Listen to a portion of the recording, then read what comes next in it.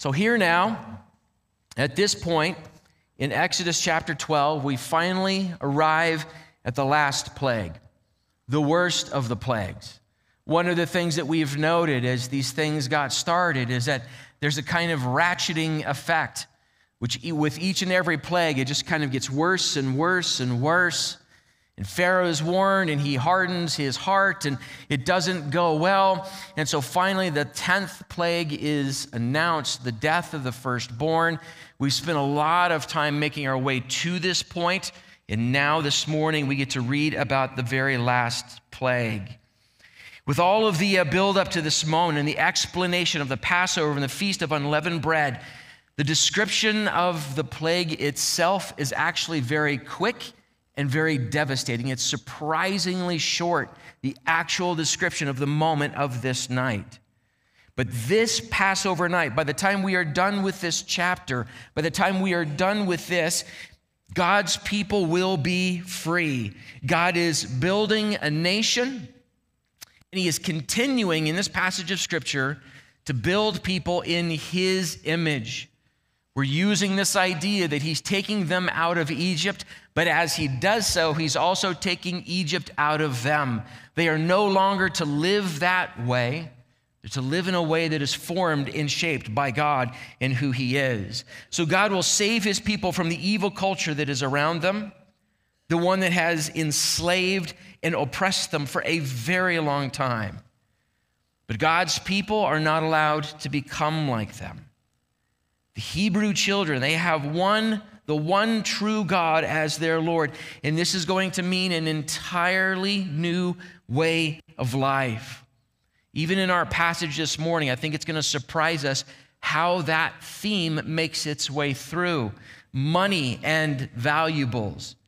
What does that mean? How are they used? Why does God give them to his people? The value of human life. If you were to just read through this passage of Scripture, pieces of it might be a little bit difficult to comprehend, but when we see it through the lens of what is the value of a human life, how does God want his people to see them? Yeah, I think it helps make sense of what's happening in this passage. What law looks like amongst God's people. Resentment.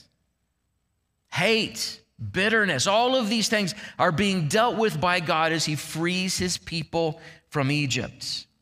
So in our passage of Scripture this morning, here are some of the thoughts that are just kind of give us a sense of what's happening today. First of all, we are at the final plague. The Lord kills the firstborn, and there is a great wailing in all of Egypt. It's just kind of overwhelming how quickly and devastatingly it is described.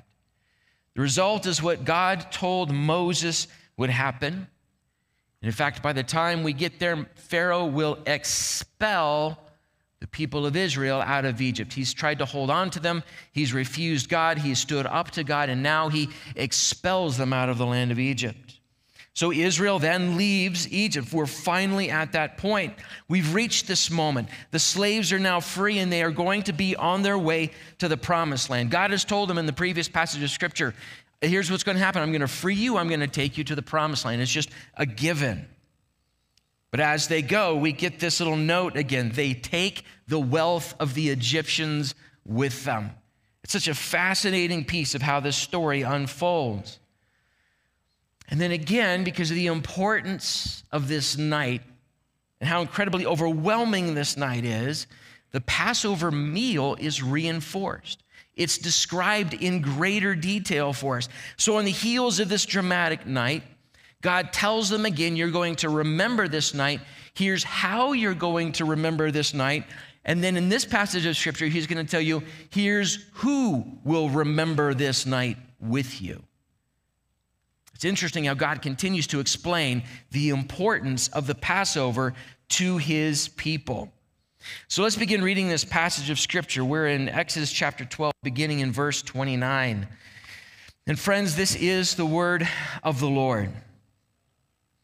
At midnight, the Lord struck down all the firstborn of the land of Egypt, from the firstborn of Pharaoh who sat on his throne to the firstborn of the captive who was in the dungeon, and all the firstborn of the livestock. And Pharaoh rose up in the night he and all his servants and all the Egyptians. And there was a great cry in Egypt, for there was not a house where someone was not dead. And he summoned Moses and Aaron by the night and said, "Up, go out from among my people, both you and the people of Israel, and go, serve the Lord as you have said. Take your flocks and your herds, as you have said, and be gone, and bless me also." In one verse, possibly two, depending on how you want to look at it, we're told the extent of the death in the land of Egypt. God has warned and God has warned. He's told Moses, "Tell Pharaoh, let my people go so they may serve me in the wilderness." And Pharaoh refuses and refuses. And God shows himself to be greater than every power, than every divinity that Egypt has. God is greater than. He's warned this over and over. And finally, this night has come. Everyone is affected.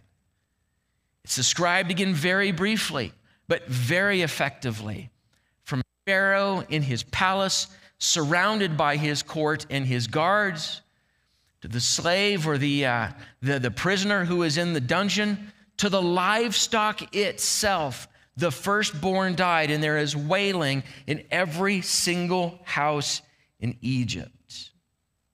We see again in the 10th plague one of these themes that's been going through all of the plagues of Egypt. And we called it early on the battle of the gods. And God has said a few times, and will say again, he showed himself to be superior, more powerful than everything and everyone the Egyptians worshiped. And so all of these plagues deal with those gods, and God overwhelms them, and he overwhelms the priesthood, and he overwhelms everything Pharaoh has the power to do. And now at this point, we've reached that pinnacle. The man on earth who is viewed by the Egyptians as the son of the god, worshipped as such, he sees himself as such, and so his firstborn is going to be in that line, and he will be seen as, revered as the son of the gods, and in one night, he's gone. So God continues to show himself greater than, more powerful than anyone and anything that Pharaoh could use to rise up against God and control the people of God. So Pharaoh gets up in the middle of the night, and I believe part of the imagery inside of this passage, and it causes, I think, to sort of put ourselves in this position in the middle of this night. No matter where we are in Egypt, in the middle of the night, the wailing begins. Household by household, indoors and outdoors. It doesn't matter where you are. You wonder if it was the wailing itself that woke up Pharaoh. And he finds his firstborn, probably his firstborn son, dead. The great cry of death. It's interesting in the passage of Scripture, the way it is spoken of, the way it's dealt with. When he says there's a great cry or a wailing in all of Egypt, that term has been used a couple of times before, earlier on in the book of Exodus, when God talks to Moses and he says, "I have heard the cry of my people." One of those passages is in Exodus 3:7. Then the Lord said to Moses, "I have surely seen the affliction of my people who are in Egypt, and I have heard their cry because of their taskmasters. I know their suffering." So the people of God have been wailing. They have been crying out to their God for a very long time. And now on this night, it is the Egyptians' turn to wail. Egypt has enslaved, brutalized, and killed multitudes, and the slaves have cried out. Now, because of the Passover night, it is the Egyptians who wail because of the death. These things are weighty. These things are sometimes a little bit difficult to walk through in Scripture and make sense of. And yet we have seen the injustice, and God has seen the injustice, and he has warned of it. And finally, now the moment has come. And friends, there's an important thought here, that the people of God, we need to keep our eyes on it. And I believe the plagues are teaching us this. Amongst everything else they're teaching us this about the world, pride and rebellion, and the justice of God. Friends, the world in its pride and rebellion believes it has the upper hand on God and on God's people. God's justice, however, will prove them horribly wrong. The people of God, we need to keep our eyes on this, because there just are those seasons, those times when the evil that is in the world, the rebellion that is in the world and in the hearts and minds of those who do not follow Jesus Christ or who are actively against Jesus Christ and his church, it feels overwhelming. And the world is constantly concocting ideas and arguments and worldviews and structures in which they believe they have finally conquered the idea of God. We have finally gotten rid of him. We now have enough knowledge. We now have enough power. We now finally have that argument that proves that God does not exist. The world in its sin and rebellion always thinks it has the upper hand on God. And that also means the world believes it has the upper hand against God's people as well. But as we watch God take care of his children in Egypt and free them, the justice of God will out. This is the hand and the power and the glory and even the love and the care of God. His powerful and glorious hand at work on behalf of his children. So this is the moment that breaks the will of Pharaoh. So he finally just tells Moses, he summons him still in the night. He says, get out of here as fast as you can. Take everybody with you. Take your livestock with you. You've been saying you want to leave with everyone and everything and go worship your Lord. Just go do it. And isn't it interesting at the very end of that, and he goes, and then pray for me. Isn't that interesting? And remember, throughout these plagues, as Pharaoh has dealt with Moses, and especially as the plagues were getting worse and worse, and we're hitting the last 3 or 4 plagues, Pharaoh begins negotiating with Moses. You may remember some of that. He says, all right, a few of you can go, and you're going to leave the women and the children. You can go, but leave all of your livestock. And Moses keeps saying, that's not the deal. The deal is we are all leaving. And now at this point, that's exactly what Pharaoh says. No more negotiation. No more thinking, I think I might be able to figure out how to get around Yahweh himself. There's no more of that. It's just take everyone and go. As much as we talk about the reality of the justice of God in the face of sin and rebellion, there's something else that is important about this night in the way it's told in Exodus and the way it's remembered in the rest of the Old Testament. Friends, there is no record of divine pleasure in this night. There's no record of the celebration of the Israelites at the death of the multitudes in Egypt on this night. God is freeing his people, and they go. God is training them. There's this fascinating passage in the book of Ezekiel, smack dab in the middle of that book. One of those books that rarely makes its way into our evening devotionals. But as God speaks through his prophet Ezekiel in chapter 18, listen to what God says here.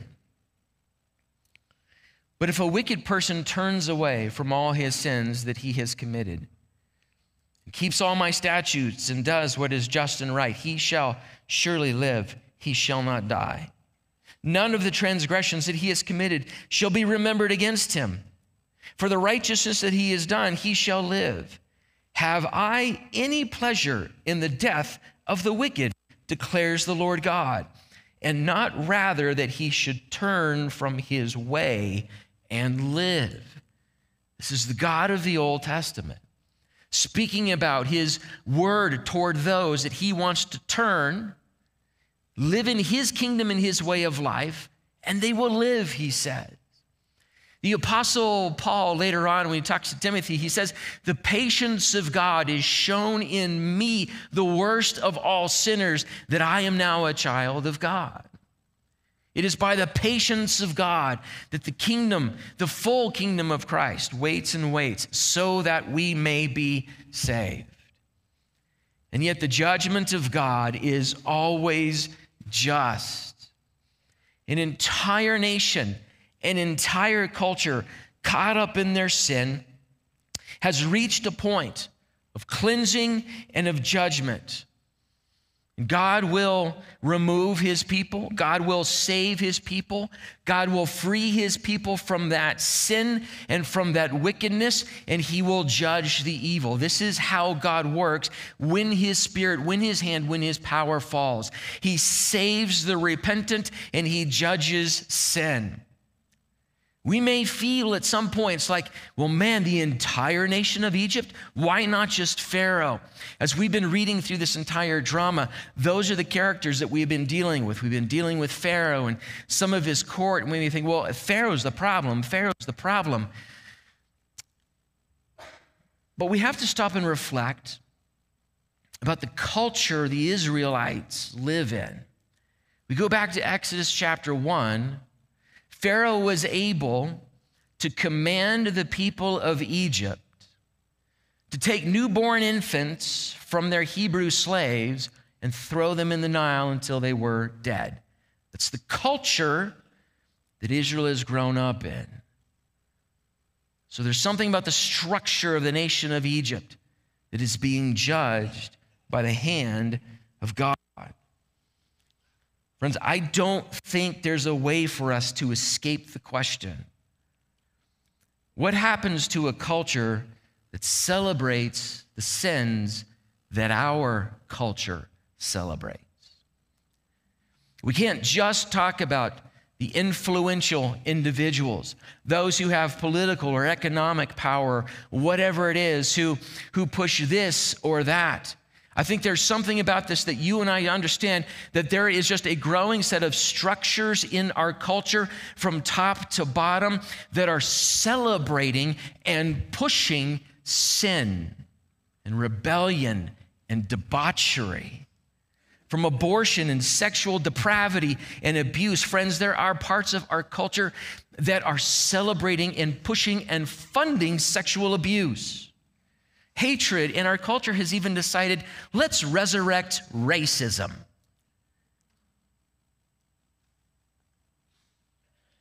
Does the God of judgment see that? What will he do? What will he do? So I don't think we're allowed to be shocked at the entire nation of Egypt being touched by judgment. A few moments of reflection, and we realize, oh, this is what that looks like. This is what that looks like.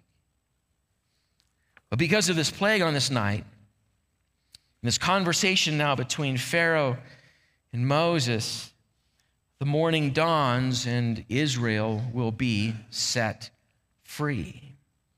So let's keep reading this passage of Scripture. And some of you are thinking, I hope this gets happier before we're done. Exodus chapter 12, verse 33. The Egyptians were urgent with the people to send them out of the land in haste. Well, given that night, that makes sense. For they said, we shall all be dead. So the people took their dough before it was leavened, their kneading bowls being bound up in their cloaks and on their shoulders. The people of Israel had also done as Moses told them, for they had asked the Egyptians for silver and gold and jewelry and clothing, and the Lord had given the people favor in the sight of the Egyptians, so that they let them have whatever they asked. Thus they plundered the Egyptians. Let's keep reading. And the people of Israel journeyed from Ramses to Succoth, about 600,000 men on foot, besides women and children. Friends, the number is just amazing, right? A mixed multitude also went up with them, and very much livestock, both flocks and herds. And they baked unleavened cakes of the dough that they had brought out of Egypt, for it was not leavened, because they were thrust out of Egypt and could not wait, nor had they prepared any provisions for themselves. Time that the people of Israel lived in Egypt was 430 years. At the end of 430 years, on the very day all the hosts of the Lord went out from the land of Egypt, it was a night of watching by the Lord to bring them out of the land of Egypt. So this same night is a night of watching kept to the Lord by all the people of Israel throughout their generations. See, the Egyptian people now are urging the Hebrew children to leave. If these plagues continue to get worse, we are all going to be dead. This is too much. This is too much for us. And so they let the people of God go. Even then, with that sense amongst the Egyptians, God grants them favor with their Egyptian neighbors, and they leave with their wealth. It's an incredible thing. And then this mention of the unleavened bread. We've read the description. God begins the feast of unleavened bread. He tells Moses, here's what you're going to do from now on when you celebrate the Passover.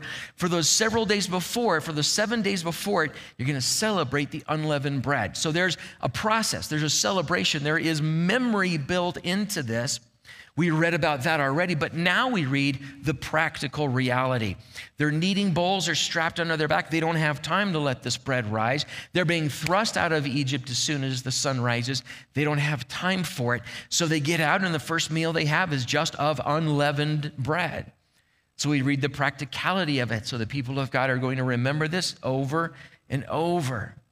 The practical reality will become a critical part of the memory. And that lived memory is intended to create bonds between the people of God, generation after generation, with this very night. So we don't just remember what God has done. We don't just recall what Christ has done for us, but we engage in that memory. We work in that memory. We live out that memory over and over and over.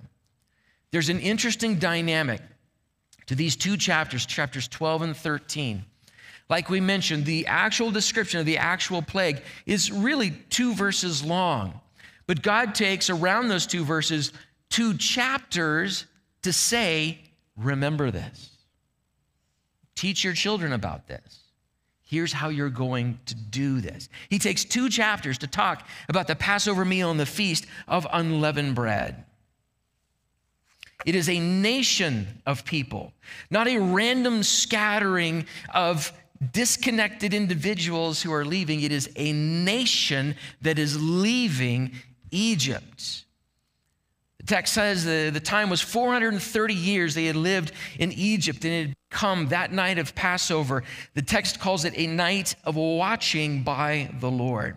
This is a long time to be foreigners, to be slaves for a lot of that, to wait for the promise of God. But there's something very precious, I think, about that language. That on the Passover night, it's a night of watching by the Lord. The sense seems to be that God kept his eye on his children in this very devastating night. And so from here on out, it's going to be a night of keeping an eye on the people of God, of watching for God himself to come and save and free his people. It becomes a night of watching for us, because on that night, God watched for us.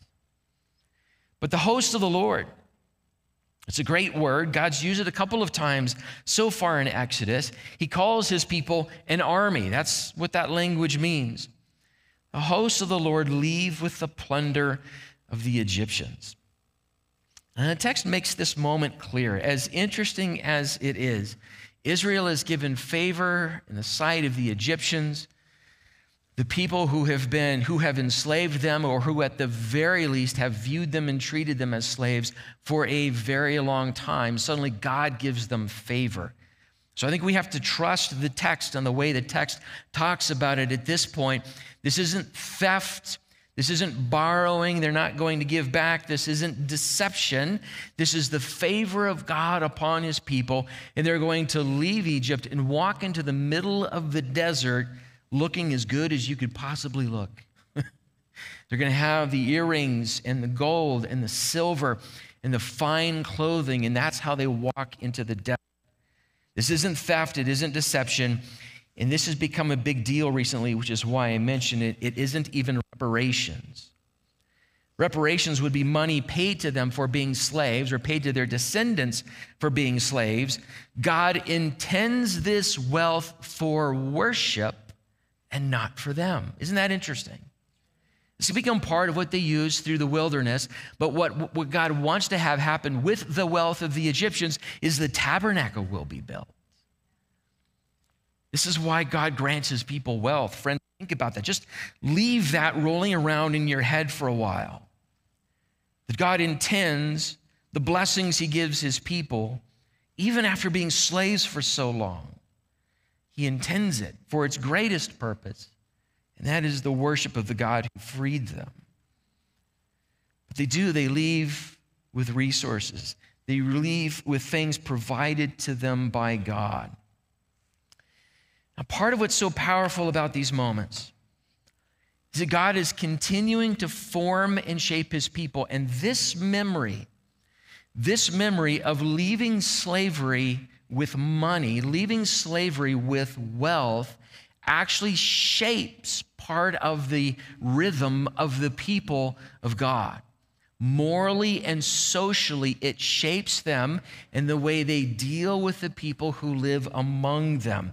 I want to read this passage of Scripture to you. I want to spend a couple of minutes on it because these passages sometimes, it's hard for us to sort of put them together and make sense of them. And so we're going to try this morning to see how God is using this kind of moment to shape his people morally. We go all the way to Deuteronomy chapter 15. I've said a couple of times as we go through the book of Exodus, it is very useful to read the book of Deuteronomy alongside it. Deuteronomy is Moses' final sermon to his people before they enter the promised land. And so he reiterates some of the wandering in the wilderness. He reiterates the law. He even takes time to describe this is why it happened and this is what we're going to do. And he calls them to faithfulness. So Deuteronomy is this rich text, especially in the context of going through Exodus. But in Deuteronomy 15, verses 12 through 15, let's read this passage. If your brother, a Hebrew man or a Hebrew woman, is sold to you, that can also mean sells themselves to you, he shall serve you 6 years, and in the 7th year you shall let him go free from you. And when you let him go free from you, you shall not let him go empty-handed. You shall furnish him liberally out of your flock, out of your threshing floor, and out of your winepress. As the Lord your God has blessed you, you shall give to him. You shall remember that you were a slave in the land of Egypt, and the Lord your God redeemed you. Therefore, I command you this today. A law about slavery. We're going to have to deal with this the further we go through the book of Exodus, but by and large, the kind of slavery that's being talked about here is what we would call indentured servanthood.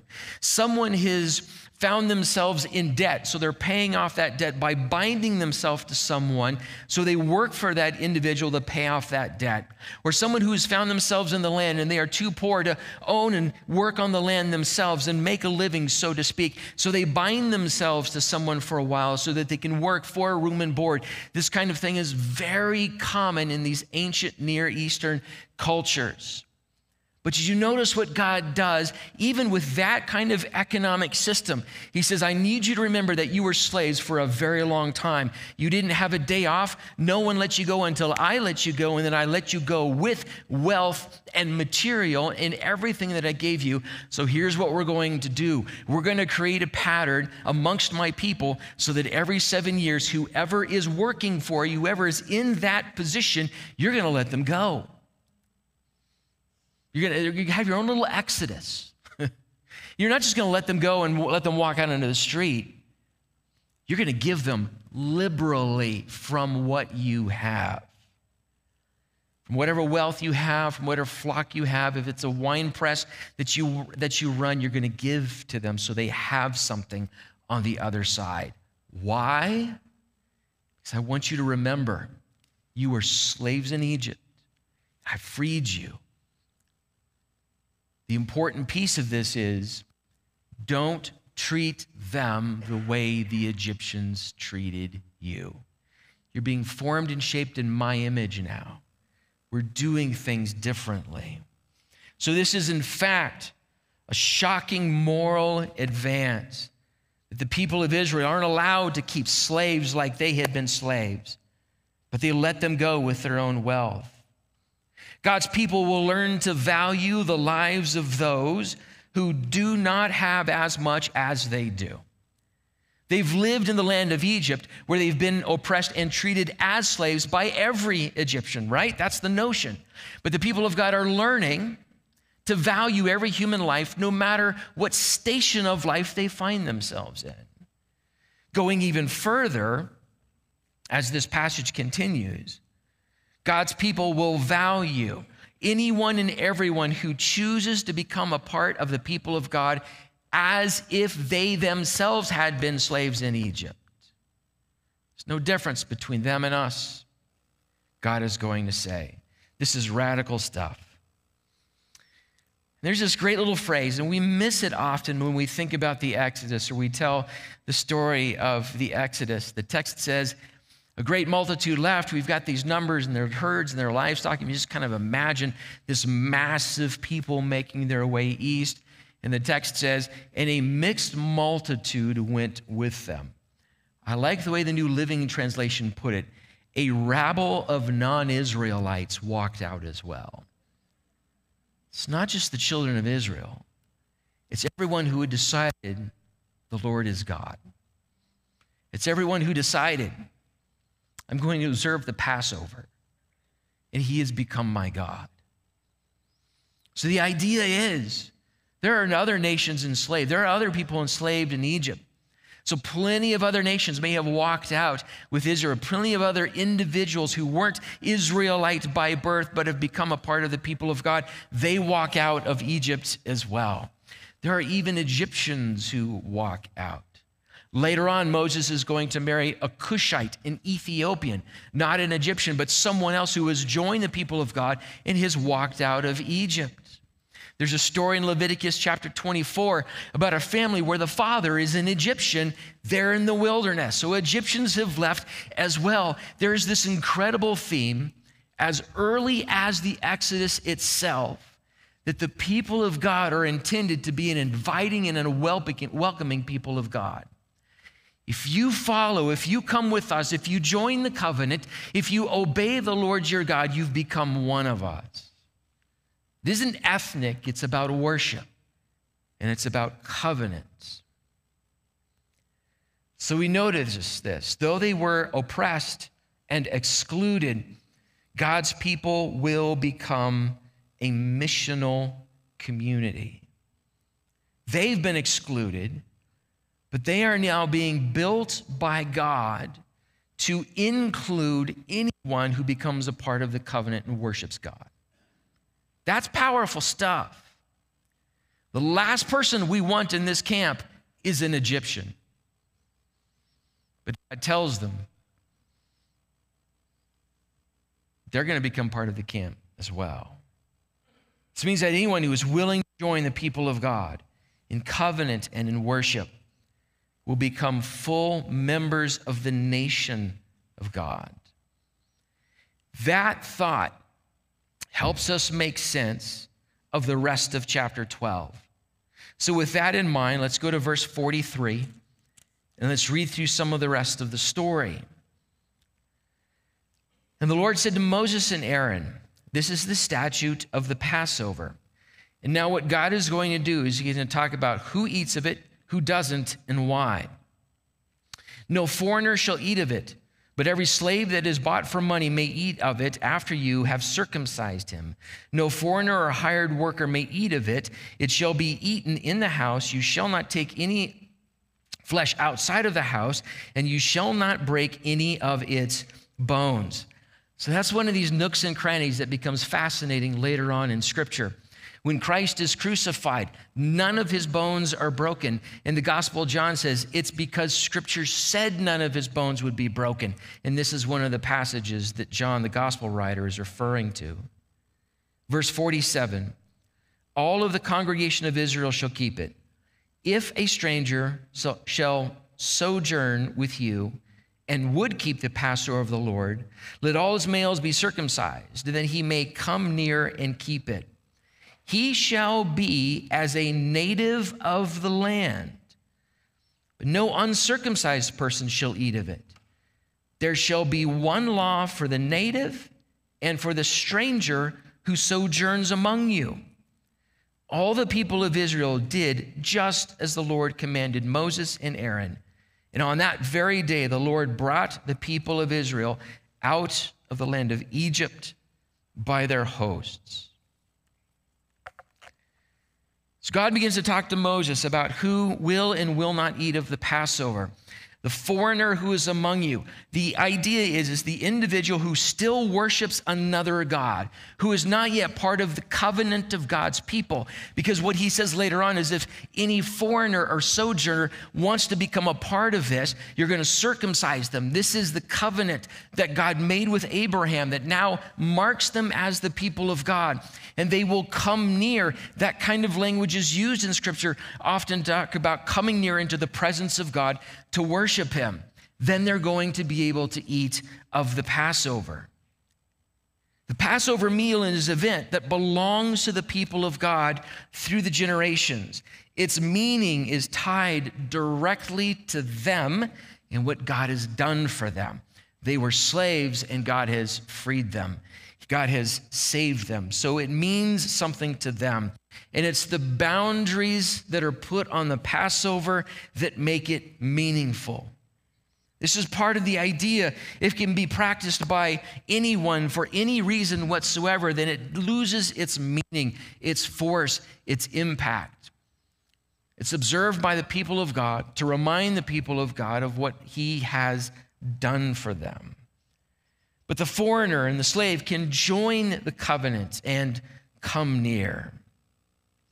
So the Passover is exclusive to the people of God, but it comes with an invitation. It comes with the opportunity for everyone to be a part of this.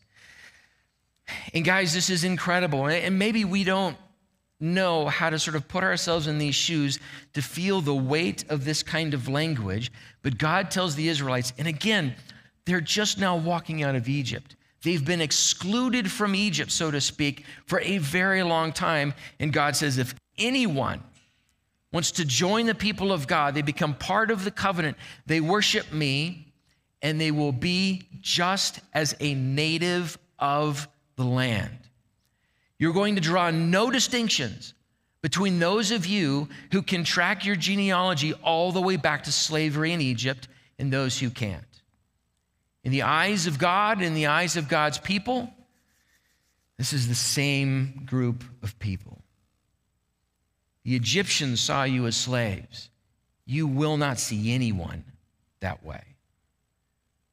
God is taking most of his time forming his people, shaping his people, that they will be different than Egypt. He goes so far as to say, there shall be one law for the native and the stranger. This is another radically counter-Egyptian command. That wasn't the case in Egypt. It will be the case for the people of God. They're being shaped in his image. They will invite and they will welcome. They will not draw those distinctions, at least as far as God is concerned. They will actually build a nation.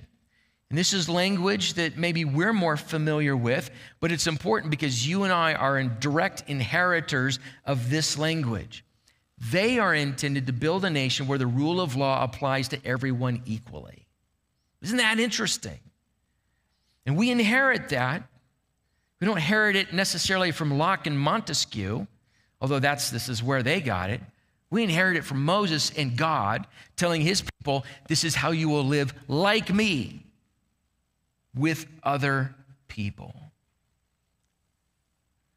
People of God will invite the foreigner in. And an incredible thing happens when the foreigner becomes part of the covenant, when the foreigner begins to worship the Lord their God. All of those divisions and all of those oppressions and all of that slavery and all of those hatreds in Egypt no longer exist in the kingdom of God. And he's already telling them this. You were hated and oppressed by a world that is racked with evil. I'm freeing you from that, not so that you can now begin to hate and oppress other people, but so that that does not belong among you. I am building a different kingdom now. You're going to be shaped after me. You will not be shaped after Egypt. Anyone who puts their faith in Jesus Christ, and the work of the Holy Spirit begins inside of them to change and form and shape and transform that life into the image of Jesus Christ, is just as valuable as anyone else who belongs to Jesus Christ. And in fact, we believe so much in the value of everybody, no matter their station in life, that we are intended to be a gospel preaching, inviting people. Believe in Jesus Christ. Repent of your sins, and in the kingdom of God here, the divisions that the world has created, they don't belong here. Christ doesn't see you that way. The world has put you in little cubicles. It has taught you to hate each other. It has taught you division. It has taught you intolerance. Friends, this is part of the magic of the way our culture works right now, okay? Here again, I'm going to step on some toes and get myself in trouble. But I think this is now why a few of you actually come, is just to hear this kind of stuff. The language, diversity, equity, inclusion, tolerance, means nothing but hatred, division, and intolerance. It creates a world in which everyone needs to be put inside of a single box, think and say and behave the same way. And in order to control human beings inside of that box, the world creates fear and hatred and anger.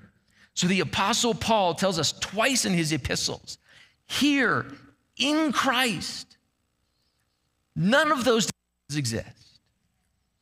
You've walked out of that oppression. Christ has saved you from that way of life. He says over and over again, we no longer walk in that way of life. We now belong to, we are now ambassadors of a completely different kingdom. Believe in Jesus. Repent of your sins. And you're saved. You are free. And Christ actually kills those hostilities. I love this language in the book of Ephesians. The Apostle Paul deals with those ethnic and even in some ways gender divisions that exist in the world around him, even in the temple. He speaks to the Ephesian Christians in Ephesians chapter 2. Listen to these couple of verses 13 and 14. But now in Christ Jesus, you who were once far off, you were viewed as being worthless, less than, have been brought near. Pastor Brooks read a passage like this earlier. You've been brought near by the blood of Christ. The blood of the Lamb saved his people in Egypt. The blood of Christ saves us now. For he himself is our peace, who has made us both one and has broken down in his flesh the dividing wall of hostility. There is unity in Jesus Christ. There is this kingdom of God, this peace that only belongs to the people of God, and it is in Jesus Christ. I couldn't resist reading more from Ephesians, that same passage. A couple of verses later, Ephesians chapter 2, beginning in verse 17, speaking again of Christ. And he came and preached peace to you who were far off and peace to those who were near. For through him we both have access in one spirit to the Father. So then you are no longer strangers and aliens. It's as if this language has been pulled straight out of Exodus. But you are fellow citizens with the saints and members of the household of God, built on the foundation of the apostles and the prophets, Christ Jesus himself being the cornerstone, in whom the whole structure being joined together grows into a holy temple to the Lord. That's what this is. This is who we are. This is what the church of Jesus Christ is. This holy temple that's being built stone by stone, day by day, work by work, into a temple that belongs to God, that is holy to Him, that exists in this world here and now as a beacon of worship to the one true God. Friends, thinking of all of this in our passage in the book of Exodus, what God is teaching us, part of what He is teaching us, is that the solution to the brokenness and the rebellion and the tyranny and the evil of this world is the power of God and the people of God. The power of God that overwhelms all of these other things. The power of God that is greater than whatever the world wants to set up in His stead. God is greater than. The power of God is our answer to all of these things. And then what God does to perpetuate that, to make that real, what God does to make the power of God, the goodness of God, the salvation of God evident everywhere that we go as He builds the people of God. Not that we look mostly like the Egyptians, but that we're learning to look more and more like Jesus Christ everywhere that we go. This is how God is at work here and now. This is what His Spirit is doing. Revealing His power, building His people, calling others into relationship with Him because of the faithfulness of His children.